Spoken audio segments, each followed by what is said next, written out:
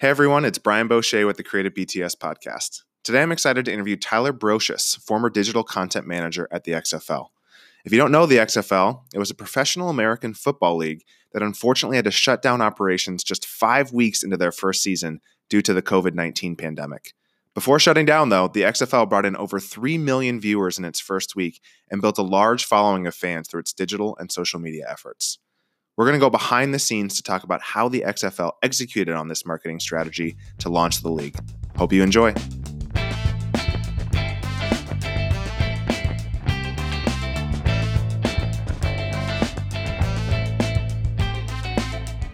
Hey everyone, it's Brian Boucher with the Creative BTS podcast. I am so excited to be sitting down here on Zoom with Tyler Brosious, the former digital content manager for the XFL. Tyler, thanks so much for coming on. No problem, man. Thanks for having me and taking some time out of probably a meeting or something you're in the middle of right now to chat with me. No worries. I'm taking a vacation day. Are you on? It's great.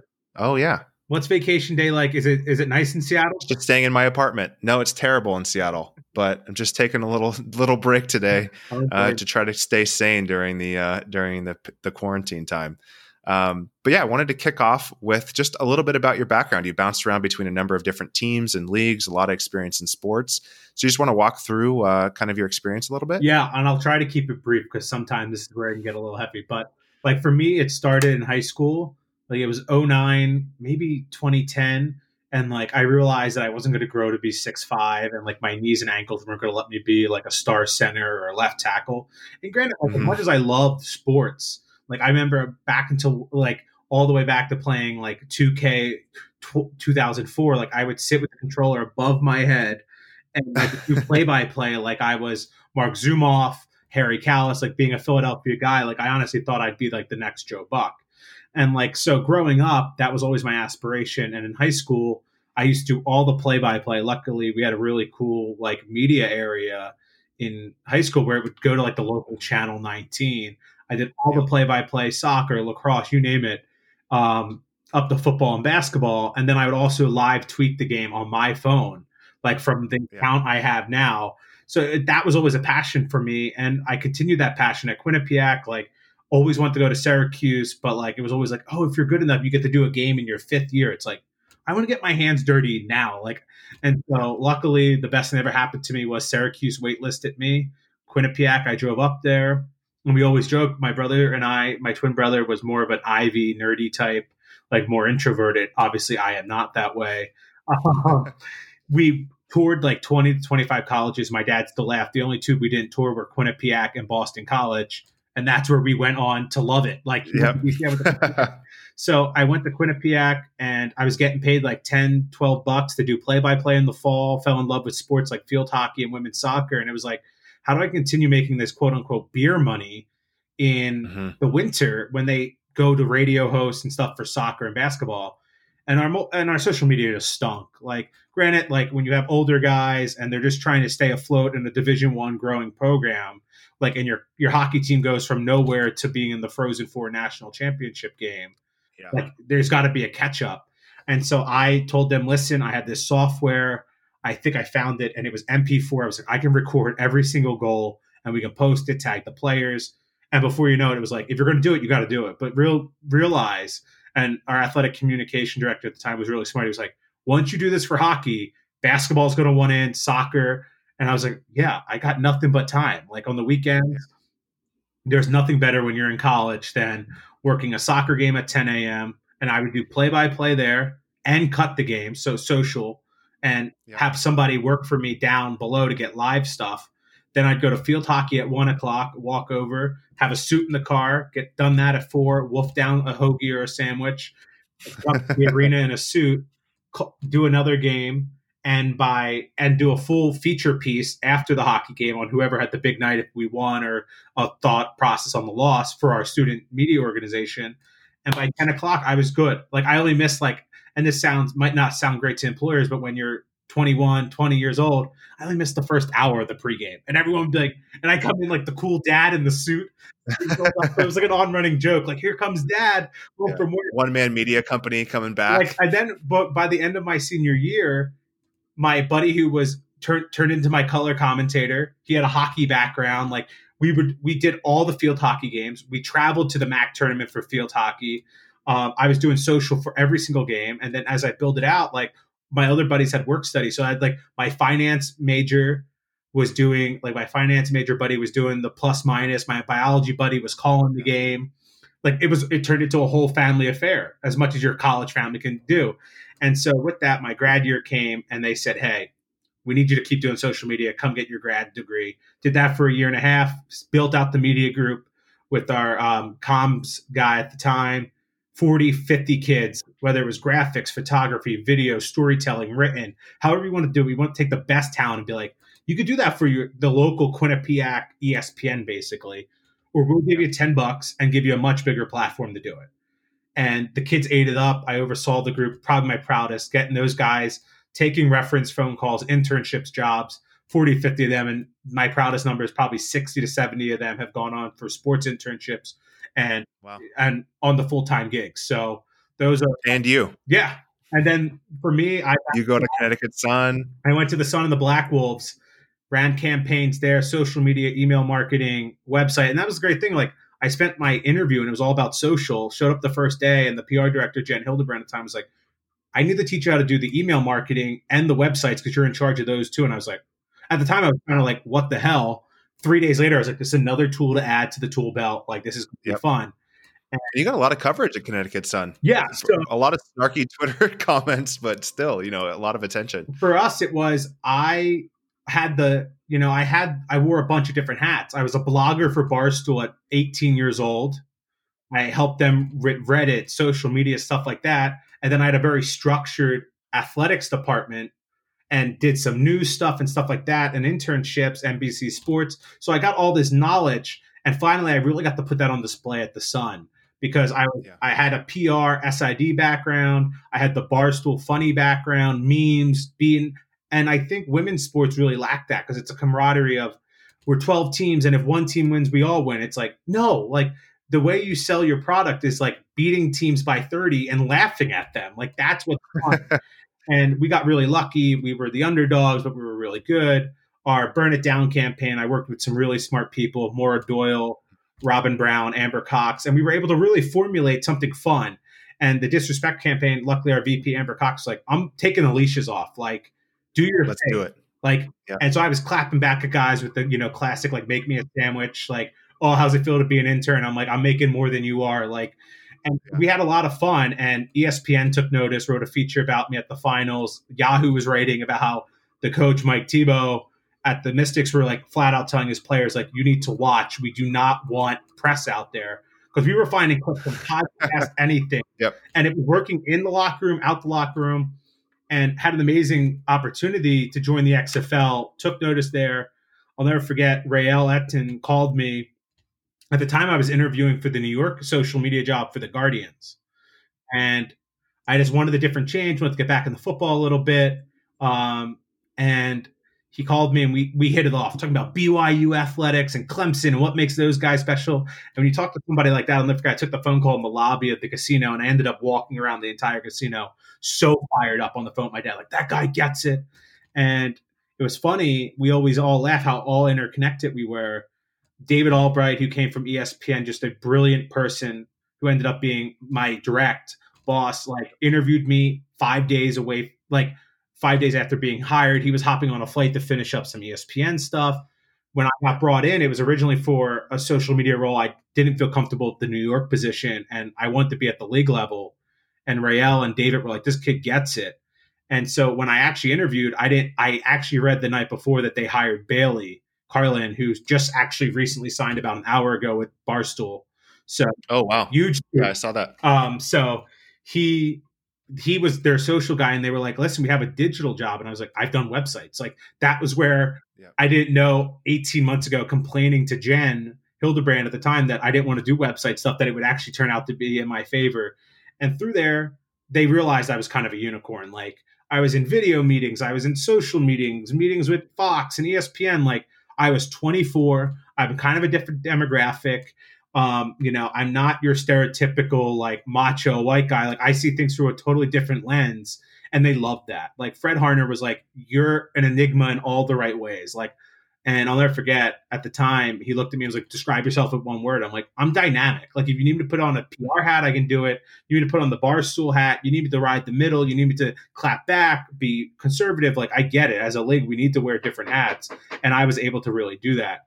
And it was a 4-month sprint of awesome. Like, as I was telling you before we started recording, like, I really, when talking with my family, thought that was going to, if the league was going to be a forever thing, I could really see myself. I remember I talked with Fred the day we announced we weren't going to have a regular season. I went into his office and I said, "What's going on?" And he was like, "As of now, we all have jobs. We all need to work our butts off because our off season started way early." And I said, "I'm going to do everything I can. I want to be the VP or the head of content for a Philadelphia team down the road." And he loved that because he knew that, like, I don't think short term. The long term. And So go ahead.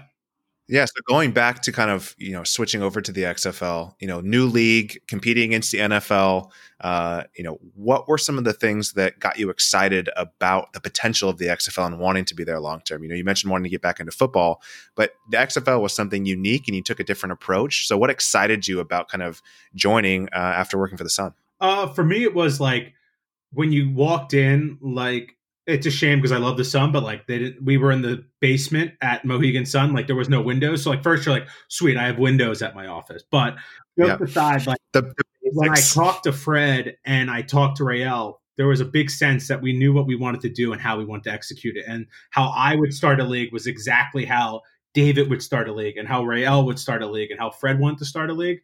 So when I was talking with Fred, we spent probably an hour and a half on the phone talking about the PLL and how good, even though it's an amazing launch. That's the way to do it, and how you needed card runners and how you wanted. I said, we need to get on the phone with Mike and Paul Rabel that if you want to start a league, you need to splash between the ages of 18 to 25. And you do that through their phones. And then you can get to the other side of their pockets. And the way they did it with sponsorships, I had like, that's always been my baby. And when we were I was at the NLL, that's what I tried to implement. Like, granted, it was one video guy, one graphics guy, so you can only do so much. But we tried to have a card runner, interns, whatever we needed. I said, we want to run it like we're the PLL and it's championship day. And that was my process at Quinnipiac. It was, I want to run every Quinnipiac sporting event from an acrobatics and tumbling meet to the women's basketball team playing in, against UConn in the second round at Gamples, like it's our Clemson football national championship game. There should be no excuses why. If you want results, you have to put the money in. And I realized through all the budgets and looking at the numbers, we could do it in a really easy way. Also considering they were paying me 6 credits a year and not paying me any cash. So like the brain was working for free.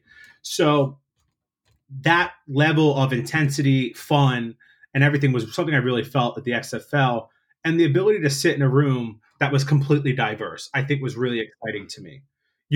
Every nationality, gender, orientation, whatever it was heard in a boardroom of about 20 people that were mostly my age, in between probably 20 to 30. And that was awesome. We had video, and we used to have these meetings twice a week where Fred would open it up from not the managers, but everybody.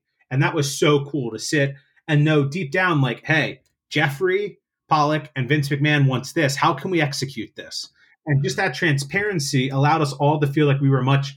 I think our content team walked around there with a little bit of a swagger. One, because the results were good, numbers and social, when people are writing stories like, look what these guys are doing. And two, we all had trust in each other. The content web guys were working with the app were working with social. And that was my big thing, was how can we find harmony in all that? And let's make sure, we were still a small team, only 4 or 5 video editors, 3 social people, 3 web people, overseeing not only our accounts, but helping with the team accounts on the team level that only had video, one, web, one social person. So my idea was to always make it cohesive. And how can we make it all one product? And the ability to constantly talk and trust really brought it to the next level. That's what excited me at the XFL. Oliver Luck was in the coffee room the day I went to go get a water in my interview, because I talk a mile a minute. Sam Schwartzstein knew me by name. I can go over, there was a time where we had to make an edit to the rules, and you have someone like the head of football ops that would just slide a chair over and you can edit it right there. If you had a question about a rule, you can call someone. The ability that everyone. It's exciting starting something. That's the best way. Being part of that or passionate team that's launching something. And that's why a lot of people start startups too. And join startups is just you get the passion in those type of organizations that you don't get otherwise. And a lot of startups get this, and putting on our marketing hats a little bit. NFL #1 league in the country. What problem were you kind of solving on the marketing side where, okay, that we see this gap, we see this opportunity. What was that problem, or what were you really trying to accomplish with the XFL? What was that goal? I think there was 3 parts. And granted, I will not sit here and act like I was the brains behind it all, because I did start late. But you want to talk about being thrown in the fire. Monday was my first day. Tuesday, I was helping update the website on jersey reveals. Yeah.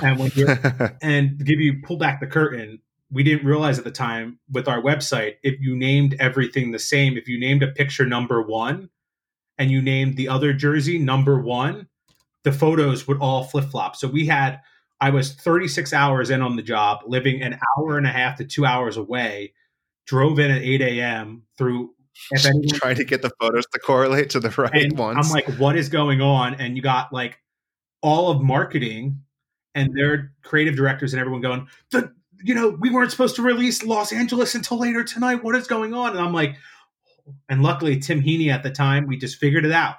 And that was our thing. And when you're starting up, the 3 things that separated us from the NFL, was we wanted to be able to continue football in the spring. Football is the baby. I remember going to Eagles games. I'll never forget my first Eagles game. I was in my father's white Mercedes. I was wearing a Dallas Sucks sweatshirt because Philadelphia. And I was so excited to go to my first game, I threw up all over myself. I'm not kidding you. Still to this day, when I get anxious. That's passion right there. If your employees aren't throwing up on themselves, do they even care? Like literally, I kid you not. And we had turned the car around. Luckily, we weren't too far away from home, threw on another jersey, and we left. And that passion, we wanted to provide that all year round for fans. I don't think there was ever a situation where we were like, we're going to be better than the NFL.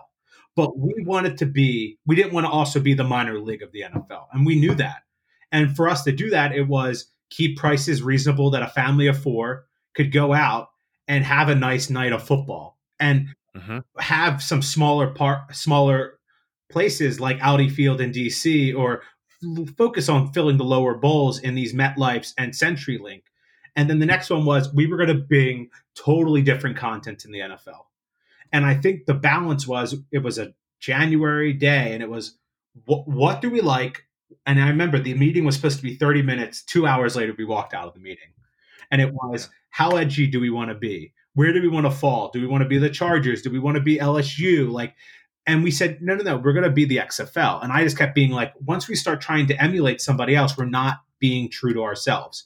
We have 20 or 30 of the best minds in this room. Let's figure it out. And we landed on being transparent, being fun, dealing with access, whether it be with the refs, the players, or whatever. And we were going to be cutting edge. And I think when we look back on week 1, I remember texting Bailey and no one could sleep. Like Saturday happened. We all crashed at like 1 a.m. It was 3 a.m. Monday morning. I had to be back in the office at 10 to get stuff going for week 2. And I remember we were all texting like, that's how we do it. That stunk. That works. We got this. And when you invest in young creatives, their minds don't really turn off. And I'm not saying it to be a detriment to anybody else. We don't have kids. Some have a dog. Like our significant others totally understand that we are fully invested. This is our child. And that's how we all felt with the XFL, even people who had families. Like I remember texting Fred the first week and I was like, this is why I joined. I missed the rush. There's actually a photo of me from week 1 or week 2 and the whole room, our floor, where it usually would fill with about 200 employees from Stanford. And it's just, I was the last one. And there was one light. It's on my Instagram somewhere. And it's one light. And I'm like, you can't beat that thrill. Like the thrill of just knowing, and it's almost a high. Like you can't beat it because the thrill of knowing you're part of something special is top notch. And that's how we all felt week 1, week 2, week 3. And everyone will go, well, the ratings. It's like, yeah, if you hypothetically, just layman's terms, I'll explain it to my mom and my dad. We started at a 9 out of 10. The Fox, the ESPNs were going to be okay with a 3 out of 10. We never got below a 5 out of 10. Like, obviously, we had a drop from 10 or a 9 out of 10, but we never Yeah. dropped to below a threshold where ESPN or Fox was upset with us.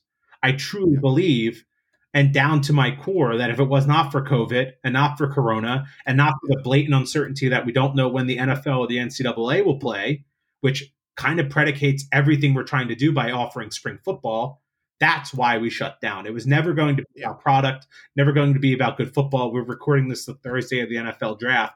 You will see the Kenny Robinsons like names today, and it will prove the PJ Walker signings when Cam Phillips signs. It will prove that this worked. This was not a Yeah, labor, it worked. a bad product. Especially the marketing worked. The Everything. product was great. There's a lot of hype in Seattle about the Dragons. It's hard to predict the global pandemic that shuts down Did sports, not the account worst for the global possible time. pandemic. You didn't account for it in your marketing plans. Should have adjusted. No, it's a really sad reality. A lot of sports teams are being affected by that, and too bad, because I think the XFL had a ton of potential, was already good on the field, great marketing, and I think you did an incredible job with this launch. Where it's the PLL is a good example of this. Even starting new franchises, new teams within the league, it's a really hard thing to do. So to dive kind of create a BTS, go behind the scenes here a little bit more, pull the curtain back. For you, you worked for the XFL League itself, and you were digital content manager. So can you go over a little bit what that specific role means? Yeah. So it was kind of weird because I was such a hybrid. I was literally like a Mhm. 7-iron, or however you want to say. Like, I was just thrown into random situations in a fun way. For me, I was one of the 3 editor-in-chiefs of the website. That means anything that was posted on one of the 8 teams or the league's website was seen through me or David or Tim Heaney. So we had all eyeballs and everything. And also, like, we were in meetings basically like, how do we showcase our stats? Like, Yeah. these are things that everyone takes for granted when you go to NFL or NBA and was like, wait, what league leaders do we want? Defense, offense. How do we incorporate? Yeah. Like, the most of like, You're right. I hadn't thought about that. Just like the very basics of any sport media. what does a player profile look like? Do we want it to be a bio? Yeah. Do we want it to be a moving GIF? Like, we have all this stuff from from Fox and ESPN. Like, what does that look like? I've sat in meetings like that, which is when you talk about it, 4 months, you could never get that experience anywhere else. Like, Yeah. and people were looking at me. You're creating it for the first time with Yeah. your unique brand and angle on it. And in Yeah. the boot, I'm the youngest person in the room by 8 to 9 years. And they're like, what do you want to see? I'm like, does it look good on the phone? Like, Mhm. I love desktop, but I know when I read long forum or stuff like that, I go to my desktop. I'm an old soul. I know all the buddies I talk to that are gambling at 21, 22, 23, all are doing it through their phone. And maybe, like, the only person I know that gambles through their iPad is my father.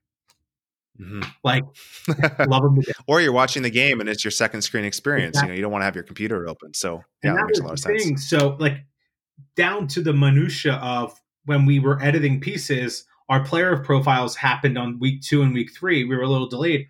We were actually hyperlinking and pasting in the player. Yeah. So, like, we were in the weeds, while also, like, Rael saw me as a giant resource to the team social editors, because I was one of their only social media editors that came from a team.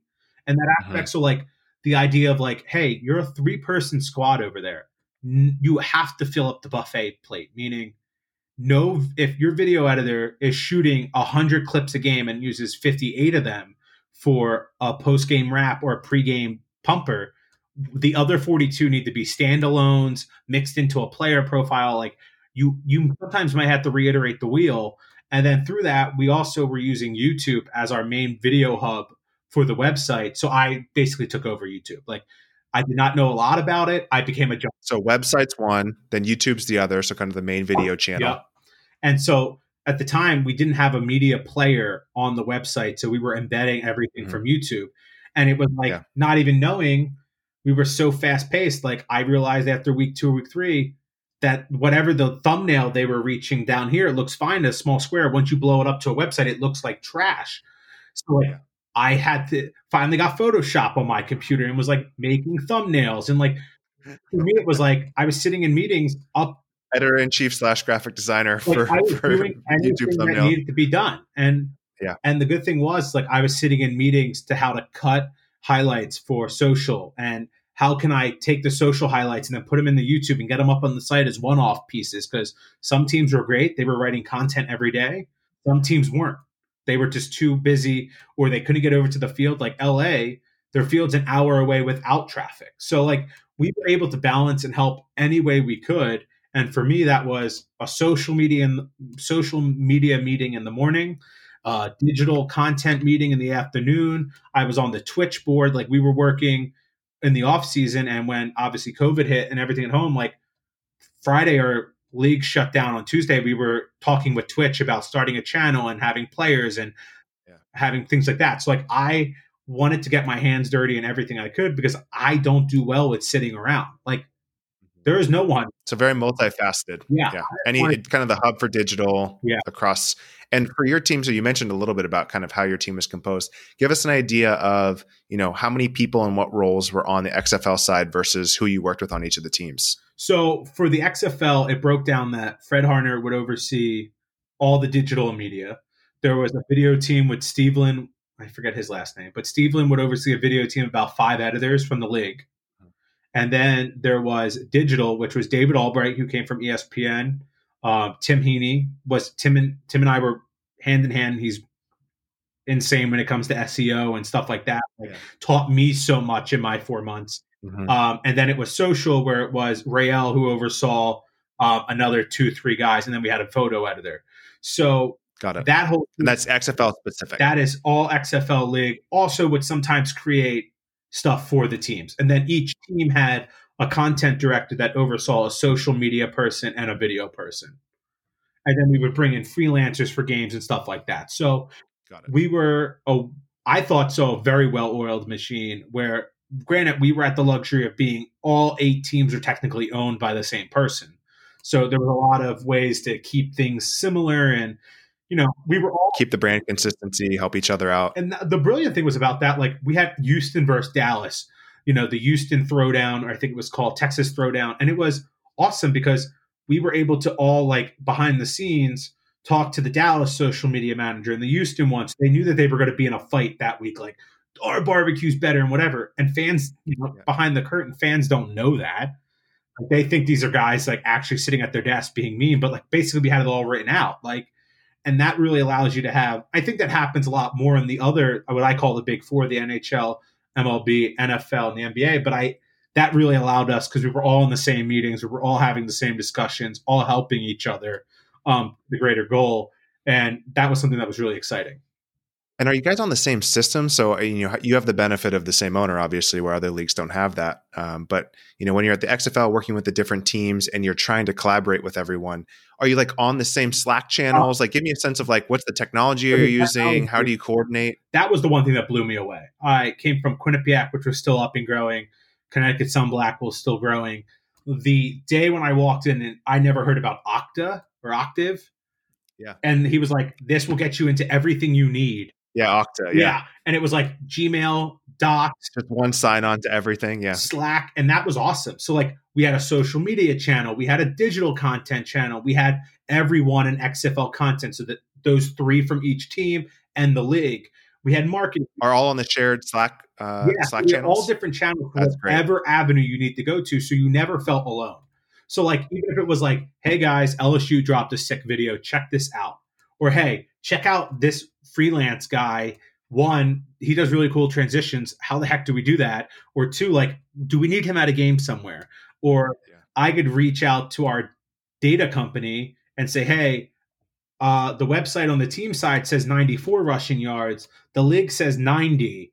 Like, there was always... Let's resolve this. It was incredible. And so it's almost like the brand, you're transparent as a brand, and you were in the behind the scenes, how you worked, bringing everyone at the same Slack organization, having shared channels. Did that accelerate things? Could you feel that compared to your previous roles? Oh yeah. Like we used really good scheduling techniques and stuff at, the Black Wolves and the Sun. There wasn't really any, it was a 1-man band and me kind of just making sure everything went smoothly at Quinnipiac. But to come in and you had an IT department, like we had an IT guy who was in charge of making sure stuff ran smoothly on game day from just Stanford. And then we shipped, I don't want to speak to it, but I think every single stadium, whoever was hosting had IT. So like the thought process down to, we all worked off something called Wild Mocha for cutting. and we had these live view cameras at each stadium. And Becky, I forget Becky's last name, but she sat in a room. It had 20 different screens. It looked like a control room. We built one out in Stanford, and that all ran through one thing. And then she would ingest all the data from that week. And so teams could access games and access files. And the brilliance behind the infrastructure is what, after a week or two, I said, this will work. Like, this was the people who want to think this is flying by the seat of your pants. This was the most thought out, well produced, like everything was accounted for down to like the off season when we started, but we never knew what would happen in the month. It was like, okay, who's doing this? What do we need from the teams? Like, teams are working on video yearbooks up until Friday. Like the infamous bad Good Friday, as I like to joke about it now. And so like we had a plan in place where we knew what was going to come from the team level. We knew what was going to come from the league level and how we could collaborate. And those experiences of 4 months, I think, puts me at another advantage, you know. Yeah. You can see that being implemented that effectively. Brilliant. And to see what works, what didn't. Like I always joke, my dad calls me that Friday, and my dad is very X's and O's. He grew up he was working on a printing press for a long time, started his own business. My mom was a barber and opened up her own barber shop once we flew the coop for college. So like, I will come from 2 entrepreneurs. My mom is more like, oh, you'll be all right. My dad's like, what's the plan? And I'm like, Dad, 1, relax. 2, like, I'm 24. I've been in this industry for 8 to 9 years studying on it.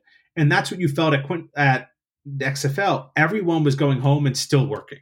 Like, not that we were asked to. Like, there was never a better infrastructure than the XFL that believed in work from home, believing who would ever think in the middle of the season, my digital manager said, there's no point in you burning out. Take Fridays off. If we need to come in, we'll let you know. Thursdays I worked from home. That never has happened to me before, especially in the college and the other ranks. So the infrastructure there was people went home, they were reading, whether it was front office sports. Like, we were all passionate about it. We were very passionate about it. And I said to my dad, I just worked from the ground up 4 months to help launch a football league that was highly successful if there wasn't for a global pandemic. Yeah. I'm going to be all right. I'm frustrated because I was fine on Friday. I cried on Saturday because everyone I worked with reminded me so much of myself, whether it was 30 years in the future, 20 years in the future, or 2 years younger than me.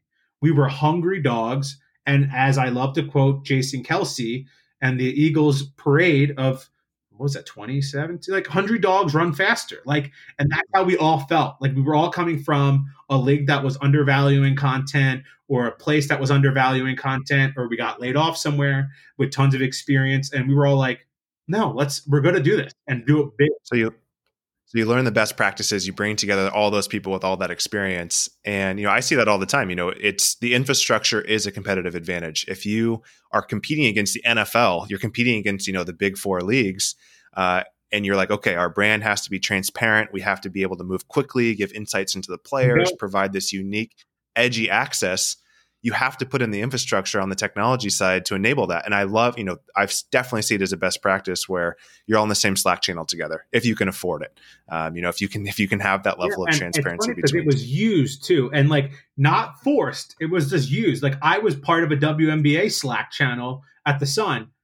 It would be like, oh, don't forget we have a meeting, or like a quick question about All-Star. Like, but not true collaboration. This was used fully for, and granted, I get it. Everyone's a little closer to the vest because maybe the separate owners. I get that.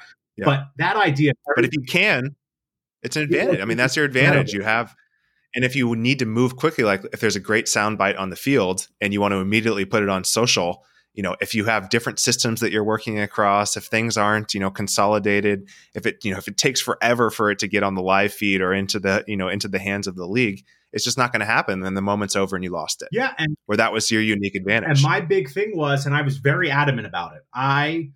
We went live view for like clips. And so we could shoot it back to Wild Mocha, clip it. So like, someone's literally standing in a camera in Seattle live, however this works through the internet, we're getting a live view. We can GIF it, clip it, push on social. It just didn't look that clean still. So we were still planning for 2021 to implement card runners and shoot with DSLRs and get to that close as we thought we could get there with the live views. It's close to that PLL high crisp level. I still knew we need to get there. And as a 24-year-old who obviously never is afraid to speak up in a meeting is like, no, this is great. We're spending a lot of money on it, but we need to do something else. Like, even if we hire one freelancer and one runner.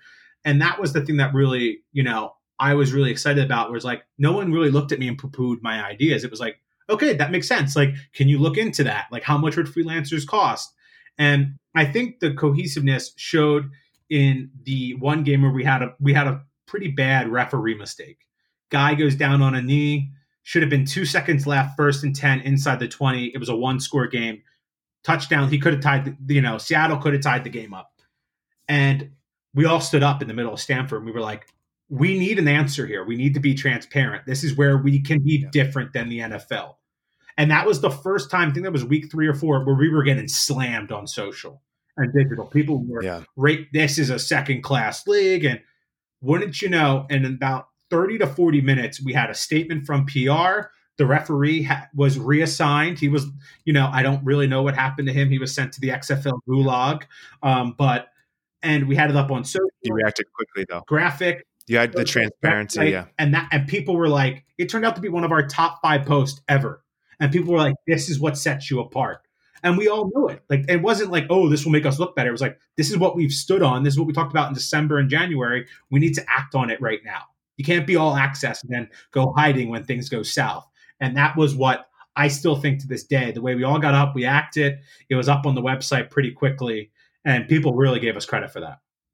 Yeah, that's amazing. And the tech stack's one element of it, but then the processes seem like they were a huge advantage as well, where, you can use Slack, you can have all the infrastructure in place, but like you said, if people aren't using it, if there is no structure behind it, it doesn't work. So it sounds like you're able to turn things so fast at the XFL. You got that, the statement out day of. What were your processes like for kind of the feedback and approval process? So if we take an example of, maybe there's an audio clip from a game, what was your approval level like across the marketing team of getting that published? What kind of leeway did you have? Freedom? Give me a sense of that approval process. The good news is that Fred Harner and even Jeffrey and everyone above knew the importance of content and knowing the importance of content in a speed manner. We were really sound on setting up plans before the week, and we lived by those. It was kind of like the 10 commandments of the XFL. Like, we knew we were going to be fast and loose. We weren't going to drop F-bombs. Granted, if there was one picked up, we could bleep it, whatever. So we just knew that there were certain parameters. And the big thing was setting those goalposts and living in between them. Like, that was just the way it was going to be. And we were okay with that. And as things popped up, I think the only tweet that really got pulled from the year, and I mean, we did memes, we did everything. Anything possible. Yeah. So you guys were you did a lot of creative, edgy things that I haven't seen in a lot of leagues. Got us. It was a 6-9 game and 4:20 left. And that was the first time I got called over, and Fred's like, can you explain this to me? And Rael was out on location. I was like, yeah, it's a 69 reference, doubled down by a 4:20. With the 4:20 reference. And so I think the double down was probably it. But we flew. Not that I don't want anyone ever thinking that it was a bunch of 20-year-olds running fast and loose. We had a plan. We were targeting younger audiences. It was a mix of really transparent league, barstool, fun, different, and it showed. And I think the idea of it was a lot that came to fruition in those Tuesdays and Thursday meetings where we knew exactly what we were going for, and we weren't afraid to pivot.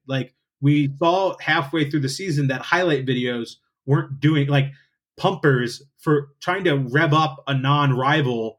Houston and Dallas did it from the very beginning. That was authentic. But trying to hype up a matchup between Dallas and New York, not needed. We don't need a video editor, but we could have a video editor focus on Jordan Teamu's crazy first 3 weeks. We could have, and granted, all the fashion for the first few weeks. We were able to pivot and never afraid to kind of say, no, that's the way we've always done it. And that was the power of kind of being a startup. I think a lot of these teams, a lot of leagues, that's how we always have done it. It's where you got to invent but the way you did it in 2014 and the way you're doing it in 2020, I don't think they should be parallel. Yeah. So you just were able to iterate a lot faster, where the lesson I'm hearing here that a lot of marketing creative teams can take is you set the guidelines, you set the baseline, you all get on the same page of what's on brand and what you're trying to go for the weekend, for the campaign, for whatever project you're doing. You execute on it. You don't have as many touch points throughout. Yeah. So they give you, they gave you the freedom to post things and, trusted you. So there's got to be a lot of trust there. And then at the end of that, you kind of do a recap and you say, okay, what did we do well? What didn't? What landed? What didn't? So you were constantly setting the baseline, trusting employees to execute on it. And then you'd recap and kind of figure out what worked, what didn't, and how to make it better the next time, exactly. Which seems like a great learning, sequence to go through. And that's the power of when you take the leash off 20 to 25-year-olds that you're entrusting power. Or anyone. Yeah. Any age group can do it. But you're right. They went and hired younger and they saw the rewards of it. And I remember at Quinnipiac, maybe in games I can kind of do whatever, but it was such a process. And I remember at the Sun and Black Wolves, when I was posting stuff, it would be okay. If I was in game, but if there was a big campaign and we were kicking off a big video, approval of copy and stuff like that, that still happened at the XFL to a very minimal degree. It was promos, anything that really had to do with marketing as compared to content. So promos for tickets, promos for merch, that stuff had a more, ebb and flow of, okay, this is what we're going to say for the Dragons or the Dallas. When it came to content, there was a ton of trust in the website people, the app people, which are basically us in the website, and the social people to know what was best, what was going to work come game day, and we executed. Yeah. And so give me a quick pitch on, launching a league. I know there's so much that goes into it. It's incredibly complex, and I don't want to go for a 2-hour podcast. But what's the high level of, when you're thinking about launching this league? I love the team reveals, the jersey reveals, going through what were the big milestones you wanted to hit as you were thinking about this launch of the league? So for us, it was we really want to capitalize. I started right after football, revealing the brand new football that took years to, a year or two. Sam Schwartz, everyone who was involved really looked at that. The jersey reveals, teams were before, and then locations before that. That was way before my time. But then there was the draft. There was any content that was big name players coming out, Landry Joneses, the PJ Walkers, the Cardell Jones, leaning into that because we were still building star power. Yeah. And then once it was week 1, it was here's the football. We're done with all this. We're done with the jazz. The rules. We want to showcase the new rules that set us apart from the NFL, the access that set us apart from the NFL and other leagues, and then just our voice and the fun. So covering the actual play while also emphasizing what you're best at. Yep. And what separated you. Yeah. And then each week was a new goalpost of maybe players, excelling or different games or different controversies or whatever you wanted to hype up. You had their jersey reveals, build up the hype, go through the draft, and then launch into the actual season. Yeah. So for us, it was all the football. The great thing, once again, having one owner, we spent our entire quote unquote preseason and training camp, all of XFL Stanford basically moved down to Houston. So everyone and every single one of the 8 teams also lived in Houston. So all the practices, teams were able to practice with each other, social media, we were able to have seminars and everything for a month in Houston. Everyone was in Houston working together. It was brilliant. So it allowed for live practices and scrimmages. And we showed up for the first day of preseason and scrimmages. We didn't know if the kickoffs were going to be absolutely amazing when it was XFL, or we really didn't know how coaches were if they're going to show what they actually were going to do and around 4 passes. So we all learned from the ground level. We were pumping in the helmet microphones from the quarterbacks around the PA, seeing how likely is it that they're going to drop F-bombs. So you're learning. It was a little proof of concept that you all got to experience together. Yeah, and everyone's there with the same goal, whether you're a Vipers player or a Guardians assistant equipment manager. We wanted this league to succeed. And when you have a league with employees probably north of 500 to 1,000, you have to have that mindset. Because one bad apple that's looking at something else really sets things in motion. And that was the crazy thing. Whoever you would come in contact with, like we shared a hotel with the Battlehawks. Marquette King and I would take the elevator up together sometimes. Like, and we'd be joking. He'd be like, "What do you do?" I'm like, "I work on the website." He's like, "Oh my God, that's so cool." I'm like, "I know what you do. You're the punter. You used to play for the Raiders." Like, when you have all this camaraderie and all this fun throughout the league, it makes for something special. And it was just such a different proof of concept, and it really worked. What were some of the favorite things that you guys actually produced? What are you proudest of? It was funny because after the season ended, it was some of my proudest work. Like I thought our quote unquote drip piece about all the guys coming in with their different outfits and the things like that. I saw that on the website. That was amazing. Like different look, like different fun look. I thought our in game, the way we were able to produce on social, credit to our social team led by Rael, so good, so crisp. And he was lucky he came from the Jets. He saw what happens when you maybe have the shackles a little bit more on content. And once you get the shackles off, like Fox, we had meetings, tons of meetings, Fox and ESPN, there's only so much of highlight rules. But if you're promoting their tune in and you're doing it right, no one comes calling. Like, and we were. I remember we sat in meetings every Tuesday and Thursday, and it would be like, our Len Mead, who was like in charge of Fox and ESPN, like our relationships there, was like, "Guys, like just remember, like 30 seconds." We blew it out of the water every week, but we were doing so well and promoting it the right way and doing it the right way. No one was really upset, and no one really came to slap down on our wrists a little bit. And I think that the way we were able to really make everything so smooth on game day and provide a viewer a second lens, a second look at what they were seeing rather than just the television feed down to your phone was next level. And that's what you want in 2020. If they're not putting their butts in the seats, which we were, their TV and their second viewer, whether it's on an iPad or a phone, needs to be second, top level. And it was throughout, whether it was. So yeah, talk about the outcomes. What from the, social media side, I've seen the accounts grew like crazy. So from the digital content perspective, what were the outcomes of doing it this different way? Like we were doing, I have to pull it up, but I think we were close. We did almost 1.5 million uniques on the website the first week. And by the end of it, we were at 5.5 total. And that's what we were talking about. Like it never really dipped to people to go, okay, like there was never a nervousness about 2021, 2022 in the office. We knew we were crushing. And everything on social, like engagement, if teams are supposed to be in that sweet spot of like 1, 2, we were doing like 10.5, 5.8. Like we were doing astronomical numbers, like engagement per follower. It was something that was almost absurd, like very fun. And luckily we had a very smart analytical team. So like we knew what was performing and what wasn't. We tagged everything through the social back end.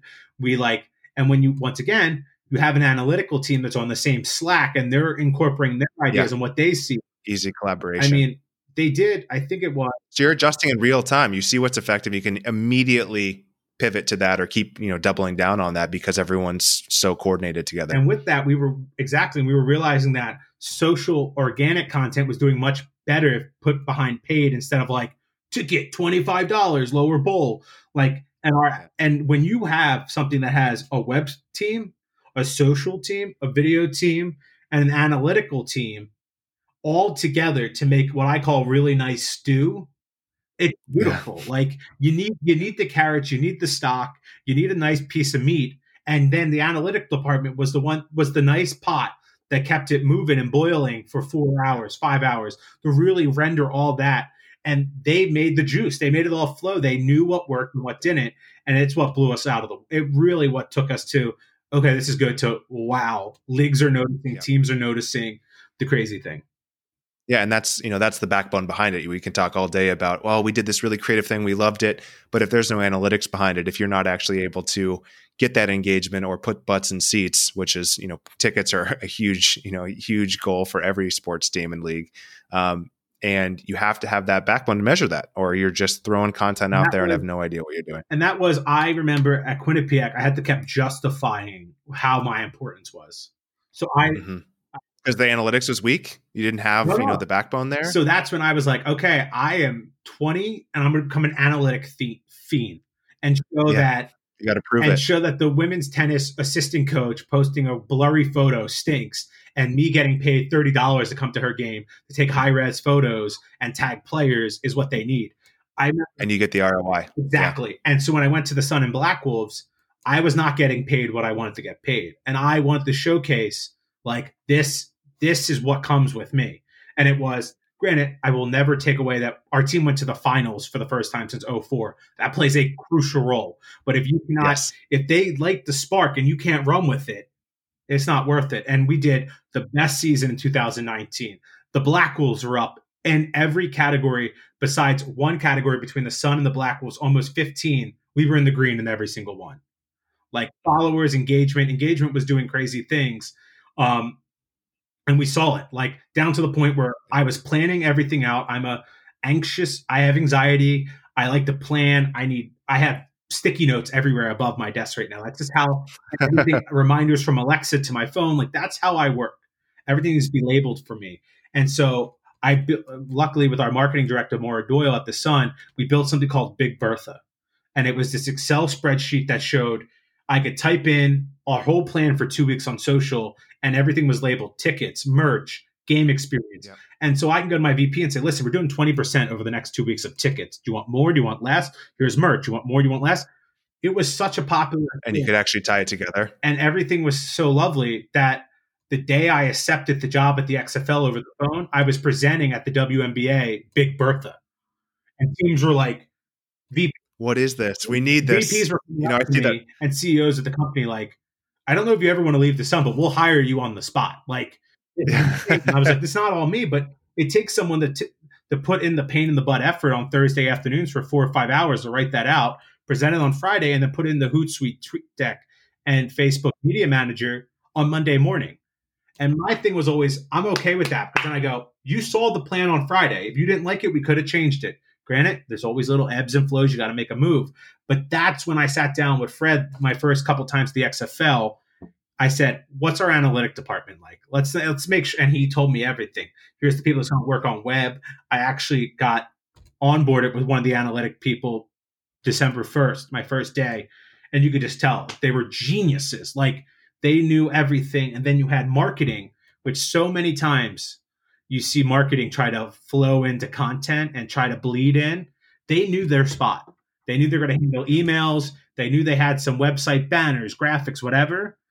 They would try to keep us sometimes contained in a look and a feel, which I get it, that's their job, but you let content do their thing. And when you have everything kind of dancing, it's funny because I always remember when I used to watch Dancing with the Stars as a kid. Now this is a reference, stay with me. And you'd see like the group dance and everyone knew where everybody else was and they never tripped up on each other. And it's kind of like an offensive line. Like if you go back left foot and they go back right foot and you trip over the guy, you're screwed. But everyone in the XFL knew where they were shifting, where they were moving. And it all comes back to that one central hub between the 8 teams and the mothership, we called it, at Stanford. And everyone's there to help each other out. That's a pretty amazing that you got there so quickly, and kind of just shows the potential. And that's enough of a parting shot itself. But as we wrap up here, which thank you so much for giving an overview of the launch. Me ramble. Did I ramble? No, you did great. It's not a lot of people understand what goes on to actually get something like that off the ground and how many people and how many processes need to be put in place. And it's pretty incredible that you're able to put that together so quickly. But any parting shots for this audience? I leave with this, and I am 24. I have been in this business for 8 to 9 years, and this is my shameless plug.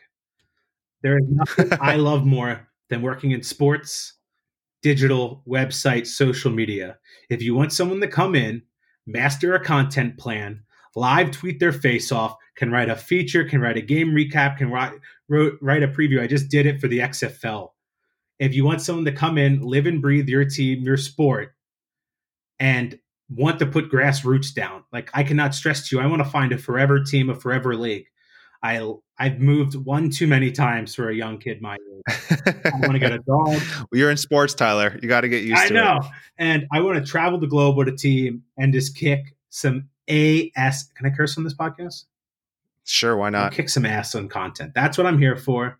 I come from 2 entrepreneurs, and that's what I'm here for. So my parting shot is like, take risk on young creators. If it's not me and content planning, maybe take in the consideration the 18-year-old freelance graphic designer like we did.